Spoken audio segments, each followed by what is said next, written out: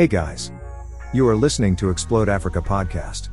To get the latest updates on the startup industry, investors, entrepreneurs, news and updates, please follow us on Spotify, LinkedIn, Twitter, and Facebook. Let's get started. Many investors believe their options are limited to stocks, bonds, or through a direct 401k or IRA. There are other options for investment. Startup companies can be a great investment option for some investors. Startups are run by entrepreneurs who are hungry to turn their ideas into a successful business. Alternative investments are attractive options for startups. Investors should, however, do their research and invest with care. Important steps include knowing what to look for and asking the right questions. Startups are a great option for investors looking to make a profit. Startups may seem appealing. Silicon Valley's giants started out as small businesses that operated out of dorm rooms and garages. Investors believed in the idea and gave these fledgling businesses a chance to succeed. However, for every Apple, Microsoft, or Facebook, there are hundreds more businesses that did not succeed. There's a high-risk, high-reward element to alternative investments, especially startups. The federal regulations regarding investing in these businesses have been relaxed.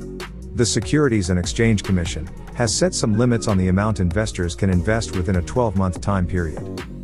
The SEC guidelines allow you invest as much as $5,200 if your net worth or annual income is less than $107,000. You can invest as much as 10% of your annual income or net worth if it exceeds $107,000. If you have more than $107,000, you may be able to invest up to $107,000. Venture capital and angel investment are alternatives to startup investing. This concept is appealing to personal investors. Let an ambitious young entrepreneur overcome the funding hurdles and have a go at it. It is not easy for many companies to make it. Know how much you're willing to risk before you get involved in startup investing. Smart investors see startups as other investment types. Smart investors diversify their portfolios instead of investing all their money in one asset. This is a great approach to take with startups. Before you dive into other investments, create an investment strategy. You must decide how much and how many deals are you going to invest. Your startup portfolio can have 15 to 20 investments to ensure financial security. Do you want to allocate equal weight to all your startup investments? That's one approach to diversification. Another approach is to let yourself invest in companies you are passionate about. Either way, it's best to know you plan to allocate your funds prior to investing. Which companies are you most interested in investing? Think about the companies that you are interested in investing in. Is it worth supporting an idea with a talented team? Would you rather invest your money in a more established startup that has a working product/service and revenue? You may also be able to focus on a specific business sector and make your investments in that area. In your first venture, you may need to invest in multiple stages. Investors have full access to all publicly traded stocks through the stock market. This is not true for startups. It is difficult to find companies that are looking for funding. Accessing startups takes some effort. There are many crowdfunding platforms that offer access to startups looking for angel investors. These platforms provide different levels of access and allow for some due diligence. These platforms provide access to companies in multiple sectors. Others focus on a particular investment area. Another option is to join an angel investing club.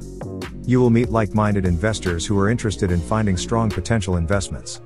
You can also use them as a sounding board to make decisions about investments and hunches about companies. Members often share the responsibility of researching and decide where to invest their money. There are many investment options available for startups. Convertible bonds are a very popular instrument for investing today. Convertible equity is basically a loan that earns interest over time. The note can eventually be converted into shares. Conversion is usually tied to major events, such as the first major financing rounds. Convertible investors are granted shares at the amount offered by the financing round. The convertible approach can bring investors significant returns if the company gets the right attention. These deals are great for startups because they allow them to invest the money without having to worry about repaying debt. These deals are an easy way to raise funds and fine-tune your business. You can also use debt financing to loan money to the company. The contract can pay a fixed or variable return depending on how the company performs. You may be eligible to purchase shares if you invest in startups at a later stage. The shares may have to be held until the company goes public. When deciding whether to invest, it is important to look at financials and business plans. Also, consider whether you have expertise in the startups field, allowing you to apply that knowledge to your decisions.